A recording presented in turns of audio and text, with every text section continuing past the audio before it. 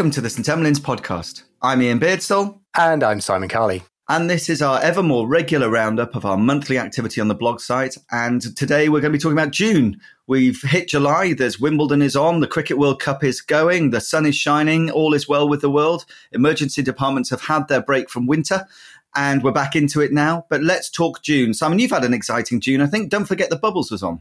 Yeah, great conference, actually, from our friends, Don't Forget the Bubbles, who I suppose they do a similar thing to St Emlyn's, but arguably better, around the world of paediatric emergency medicine and paediatrics in general. If you haven't been to their site, then do check them out. They are superb. But they're also putting on a conference. I think this was conference number 3 in London. The previous 2 have been in Australia. It's really good, actually. It brought together a lot of people from around the world, great speakers, great ideas, and just generally a lot of fun to meet up with people again. Learned a lot, actually. I think it's really important for those of us who do mainly adult medicine to try and stay in touch, because I don't know what it's like for most people, but at my shop, I shouldn't call them shops, that's a Scott Weingart word, isn't it? But at my place of work, the paediatricians are taking over a lot of the paediatric emergency department, paediatric emergency physicians, I should say. And so to keep in touch with looking after children, I feel I need to do more now than just look after my own. So going to a conference like that must be hugely empowering. And I know you do lots of peds with your place, Simon, but it must help adult emergency physicians like me keep in touch. I think one of the things I've always said is, I do about 40% of my work in the paediatric emergency medicine department, which is geographically separate to adults, which means you're seeing the kids all the time and you're seeing the well ones and not so well ones, the moderate ones. It's really good. I think there's a huge amount of crossover between what we can learn from paediatric emergency medicine and adult medicine and vice versa. I think the crossover is very helpful. And I've always been an advocate of having at least some of your population of staff who work in both. I think it's healthy. Really healthy. And also when you're moving around, because we can change places of work these days, there are places that see both. So if you work in a place like mine, which is adults and children are separate, or yours, Simon, if we want to remain a valuable commodity, we need to maintain that broad section of skills as emergency physicians. So it's one of our main criteria, isn't it? We can do everything, or at least try and do most things. So Don't Forget the Bubbles sounds like a real success. And I think next year it's in Australia for people who fancy a trip across the other side of the world. Yep, I think it's over in Brisbane, which should be good fun. And I can't make it next year, but I think there'll be quite a few people going over from the UK. Simon, have you got any particular highlights you can share from the Don't Forget the Bubbles conference? Maybe things that you learned? I think you did a talk as well. I did a talk on the paradox of a good day in emergency medicine, and there's a blog post which will come out soon. I kind of meant to put it out in June, but I forgot. And the paradox of a good day in emergency medicine is that sort of feeling which you go home at the end of the day and somebody says, what did you do today? You say, I did a thoracotomy. It was amazing. Or the standby phone might go and everybody crowds around the standby phone and they want to hear what it is. And they hear, it's a trauma. It sounds exciting. As a 20-year-old, cool. They've been stabbed several times. Amazing. Might get to do a chest drain, might to put an intraosseous in, might not get to do loads of stuff. And yet, that's almost certainly the worst day of that patient's life, the family's life, and possibly even the last day of their life. And there's this weird paradox that what the patient is experiencing, their family, is dreadful and awful. And yet it's what we look forward to. And that's a bit weird. What we do in the everyday is the extraordinary for others, isn't it? And I think I've become more and more aware of that over time. That idea of getting excited. What do you want today? I'm hoping for a really good trauma. I have moved away from that now, I guess, because the more senior you get, the more you have to talk to the relatives and the more you have to communicate what's been going on. And that has balanced the other bits for me. And I think there probably is a point in time where you've done enough of that stuff. I know I have a colleague who did a lot of HEMS, who is now working with, still does HEMS, but after 2 years doing solid HEMS, he said, I just couldn't handle any more decapitations. I just couldn't see any more and needed a break from it all. There's only so much of that you can take, but there is a point in your career where that is exciting. There is, and I actually struggled with this for some time until I ended up speaking to a psychologist, not professionally, it's got to be said, and I thought they were going to tell us that we all had some sort of weird group psychological dysfunction and that we were all strange people or that we'd been turned into weirdos by the work that we do. And she came back to me with a very different perspective, actually. What she said is, do you know what? As a non-medic, I think it's fantastic that there are people out there who are really interested in doing what you guys do. Because if I'm injured or my family is injured, I want somebody there who's trained, enthusiastic, keen, able, all of those things. And I don't want somebody who is psychologically got a huge number of barriers to do some of the very invasive and destructive and actually quite mutilating things that we do. For instance, if you've ever done a thoracotomy, you will know, and I know you have and I know I have, that it's a brutal, horrible, difficult, ugly, painful, distressing procedure. And yeah, it's great to train for it. It's great to look forward to it. But actually, the reality is very different. And I think your point about changing over the years is also very true, actually. I think I feel the same.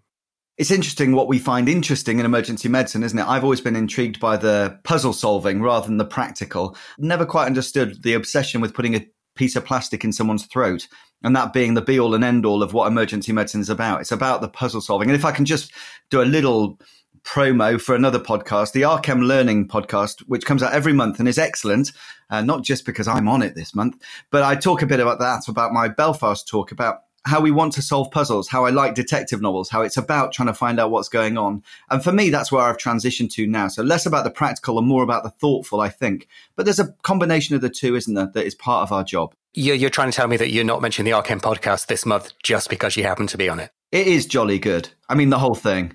It really is good, very good. But that's just an entire coincidence. Let's just put that on the table. Absolutely. Can I mention another couple of talks from Don't Forget the Bubbles, which made me really think? Kim Holt, who is involved in whistleblowing around the Baby P case, a very famous child protection case in the UK, and her description of her journey through criticism, complaint, problems with employers and all that kind of stuff was really awful, but very, very powerful. And when you meet people like that who've really stood up for what's right, I often feel in awe of these people. I'm not sure I'm as strong as they are. So I thought that was excellent. Definitely when that comes out, it's worth a listen.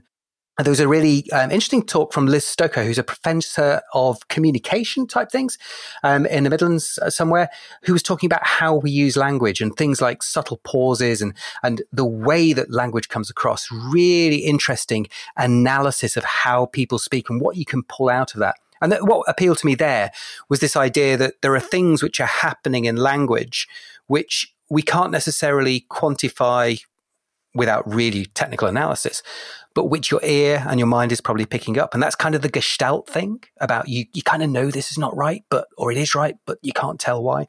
So she did a really interesting thing on that. That's definitely worth a listen. There was also some really good talks around adolescence. And again, this is a little bit of a hobby horse of mine in that we have this idea that we have adult medicine and then we have pediatric medicine. And pediatric medicine is all teddy bears, Peppa Pig, TV shows, cartoons, and all that kind of stuff. But the bit in the middle, the adolescents, are often not terribly well catered for. For example, we put some stuff up in our PED department about sexual health. And we put it up at a sort of the level that teenagers would be able to see. So it wasn't at ground level, if you like. But there were objections from some people that we shouldn't have that in a pediatric emergency department. And yet we're dealing with children who go up to the age of 16, who often bring their older brothers and sisters with them.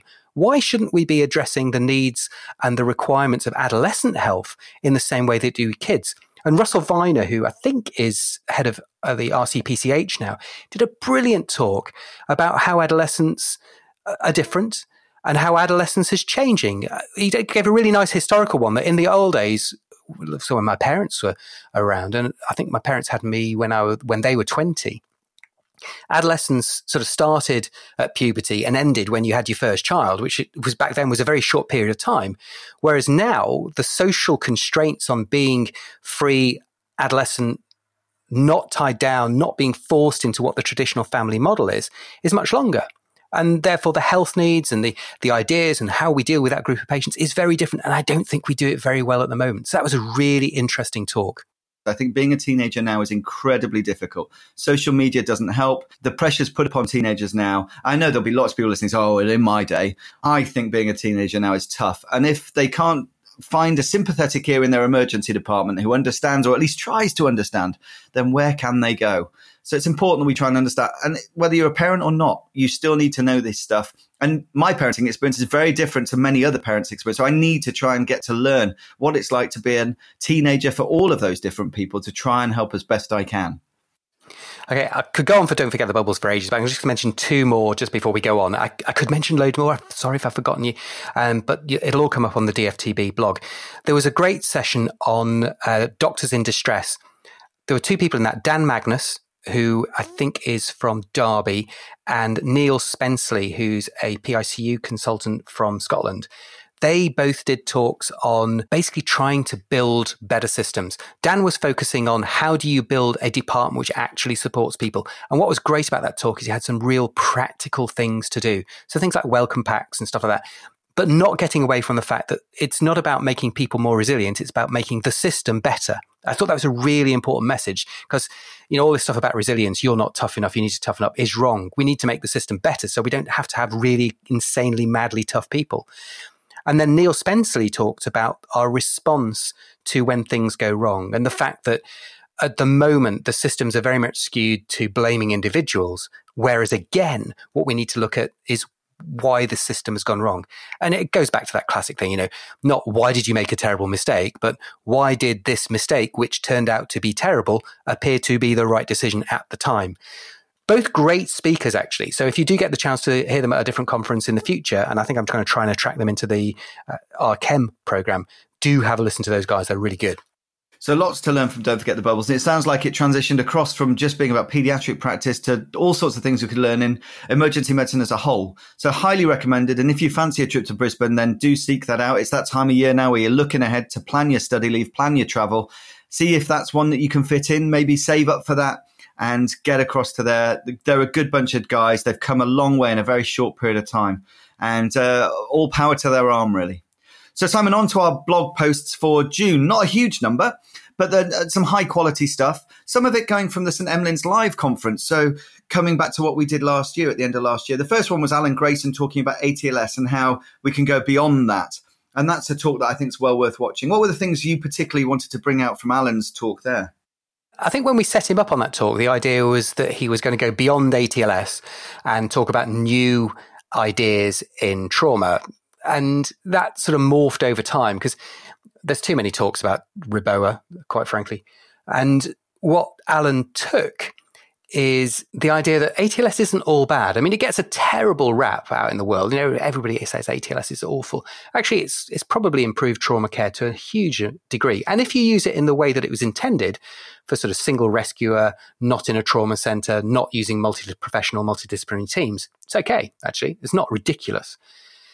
It's probably not applicable directly to a major trauma center in a Western high-income country. Fair enough. But there's good stuff in there too. But then what he did is he looked at whether or not, before we even start thinking about Reboa and stuff, are we doing what we should be doing? Stuff which is already evidence-based and we know works. So things like tranexamic acid. And actually having a look at some of the data about whether or not we're achieving it. And to be honest, before we start thinking about hugely weird, technical, amazing stuff, we need to do the basics right. And this is something that I've heard Karen Brahe talk about and people at the Royal London is before you start doing all the really crazy stuff at the cutting edge, get your basics right. And I think that was the big theme that came out of Alan's talk. And it's very much something we can all take back to our departments. I remember Karim saying at a conference years ago about sweeping the floors. You've got to sweep the floors. You've got to have everything in place. It's got to be tidy. He meant it metaphorically, but also actually, the bay has to be ready. You have to have the basics in place before you even think about all this other fancy stuff. I think we could do a lot more for that. We could think about basic care in the emergency department, making it good analgesia, good timely antibiotics with decent antibiotic choice, all those things. That's what we need to be doing. Reboa is all very fancy, but I don't think it's, dare I say, going to happen in my career. And I'm hoping I've got 20 years left. So we'll see. We'll see. Well, there's a trial on at the moment, so it may come sooner than you think, or it may not. We don't know. Next was Jason Smith talking about traumatic cardiac arrest. Now, we did cover this last month a little bit. This was the podcast, which is well worth a listen. It does talk about them doing experimental models using pigs and how they responded to different interventions in traumatic cardiac arrest. But it does start to look at that question of what should we be doing in traumatic cardiac arrest? What is good? What is bad? And I think the conclusion really was what a lot of people have suspected, which is give blood. Compressions aren't particularly going to help. Normal saline isn't going to particularly help. Adrenaline isn't going to help. Give blood and try and stop the bleeding. And or sort out the cause if that was something like a cardiac tamponade. Yeah. Does that feel a reasonable conclusion to that? It does, but just with that caveat, just make sure that you are looking at this is for hypovolemic cardiac arrest. And there are other causes of cardiac arrest and trauma. So you've got to be careful about what you're doing. Jason explains it really nicely on the podcast. If you are the sort of person who's thinking, I'm going to go into resus tomorrow and not do cardiac compressions, don't do that until you've listened to the podcast and you've got a good explanation of the background behind that from Jason. Next up was Laura Howard, who's a member of the team, talking about her own paper about how we're impacted in emergency medicine and the events we see and how that affects our psychological well-being. Really nice to see what I really call proper science about this topic. You and I have talked before about well-being being more than yoga mats and ice lollies. And this is actually talking about how people feel and what we can do to help them.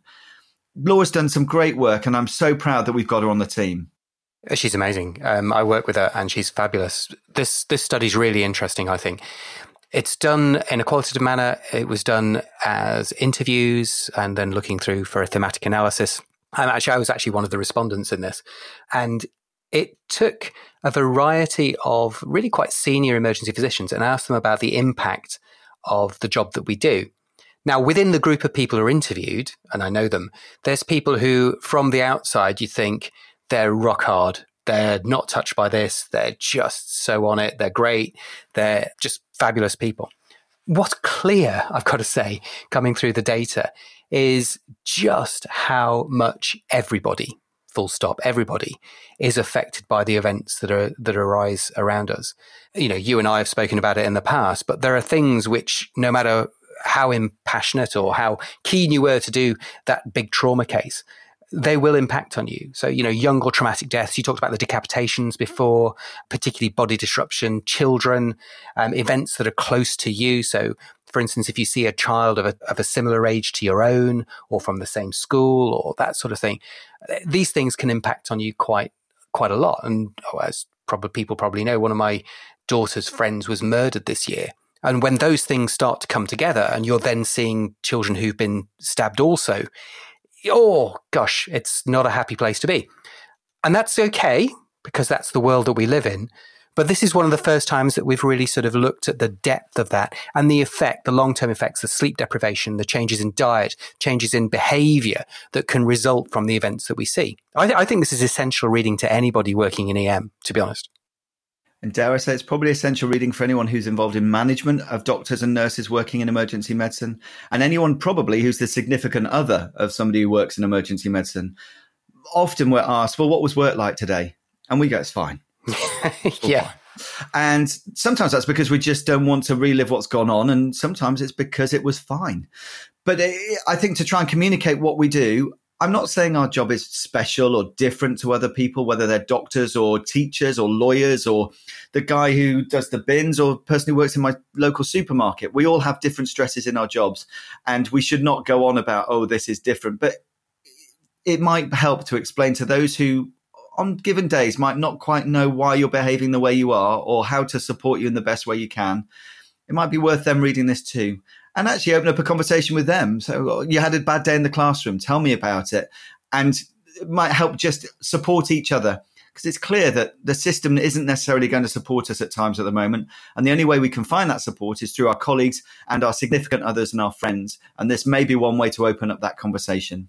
Yeah, but as Laura says, we're not terribly good at those things.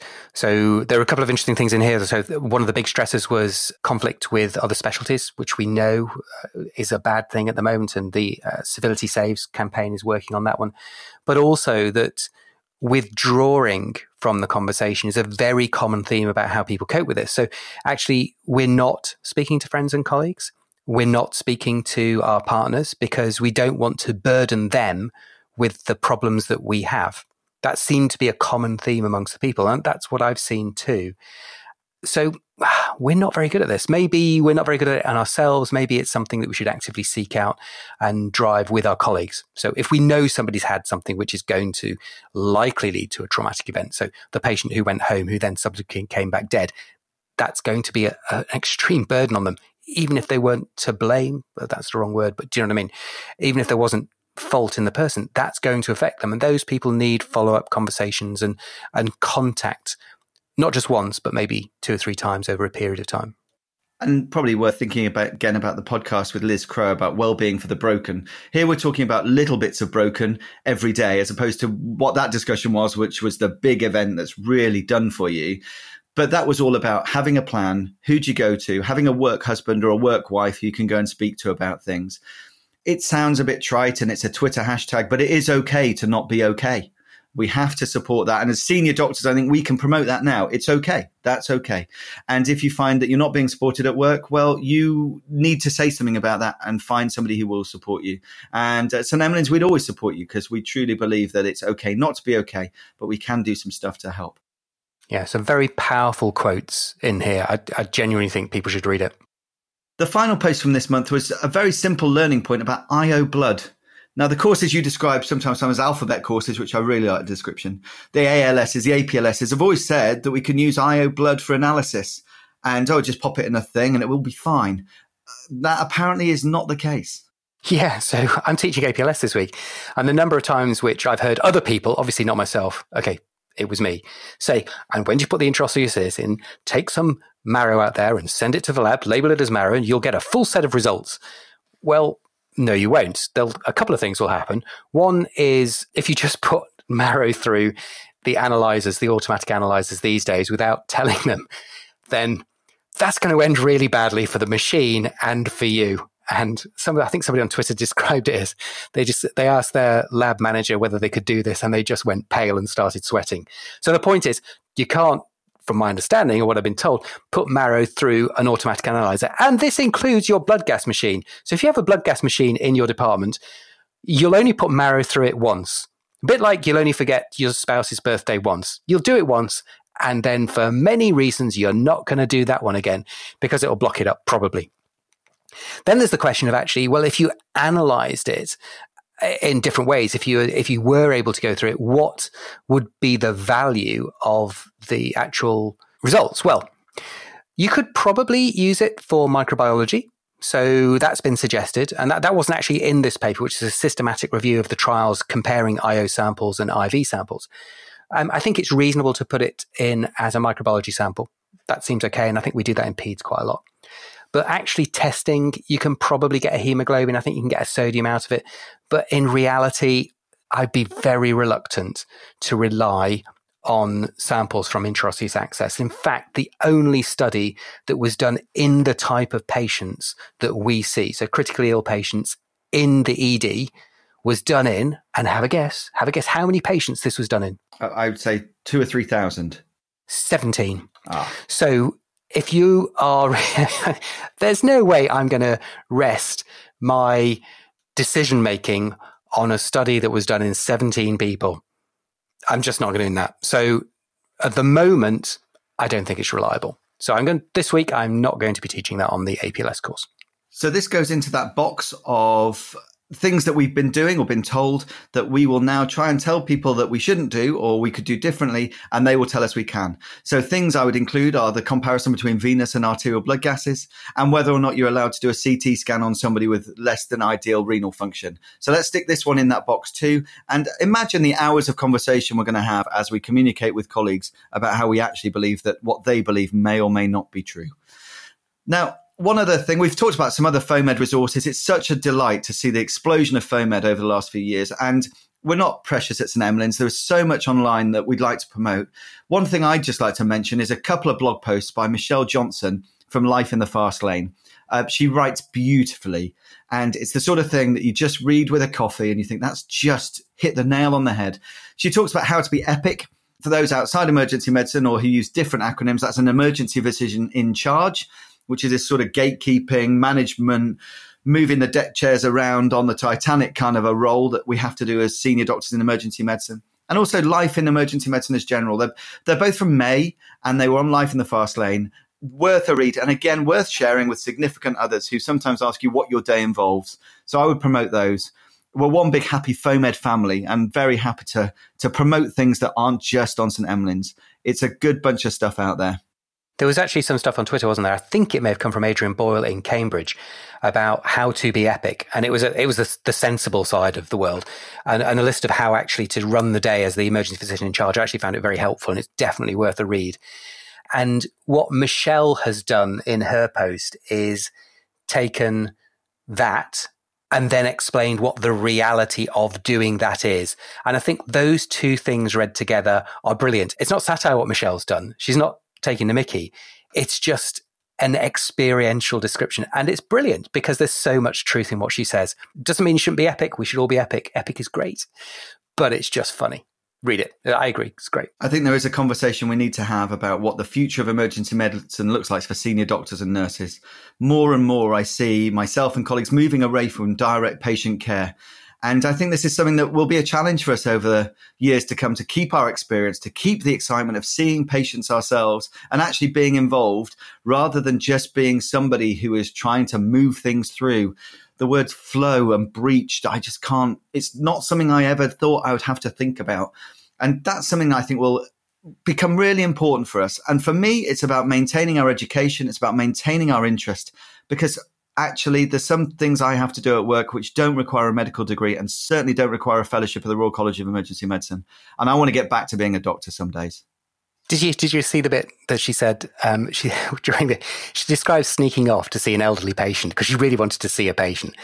So she sneaks off into a room to see this patient. She gets into a conversation with this patient about explaining why he's been there and all that kind of. Then she gets bleeped out by somebody to explain why the patient she's just seeing hasn't yet been seen yet. And just the craziness of that moment just chimed so much to me. I think it's brilliantly written. Highly recommended. So that's June, Simon. It's been a sunny month here in the UK. Hopefully we'll have some more sunshine over the summer. We'll be back with you with an update from July with some more blog posts. There's some on the site already. We'd encourage you to have a look at those. Keep enjoying your emergency medicine. At the heart of all this is being the best we can be. And I think that's the main message of how we can enjoy ourselves the most. Keep smiling. Well, soon August will be with us and there'll be a whole new group of people to inspire and to encourage that this is the best specialty. In fact, it's the only real medical specialty there is, isn't it? So let's keep our enthusiasm. Let's keep going as best we can. And from us at St Emlyn's, take care. Just before you go, we've got a small favour to ask. Since 2012, we've funded the blog and the podcast and everything around it from our own funds. And it's been great. We've really enjoyed doing it. But the blog and the podcast have grown, and now we've got such bandwidth and such people contacting us from around the world and listening that it's actually starting to get quite expensive. So if you feel like you can contribute even a tiny amount, then just whiz onto the blog, look on there, and you can make a small donation or even subscribe on a regular basis. Even a small amount of cash might make a big difference and help us keep St Emlyn's free, open access medical education. Thank you for your time.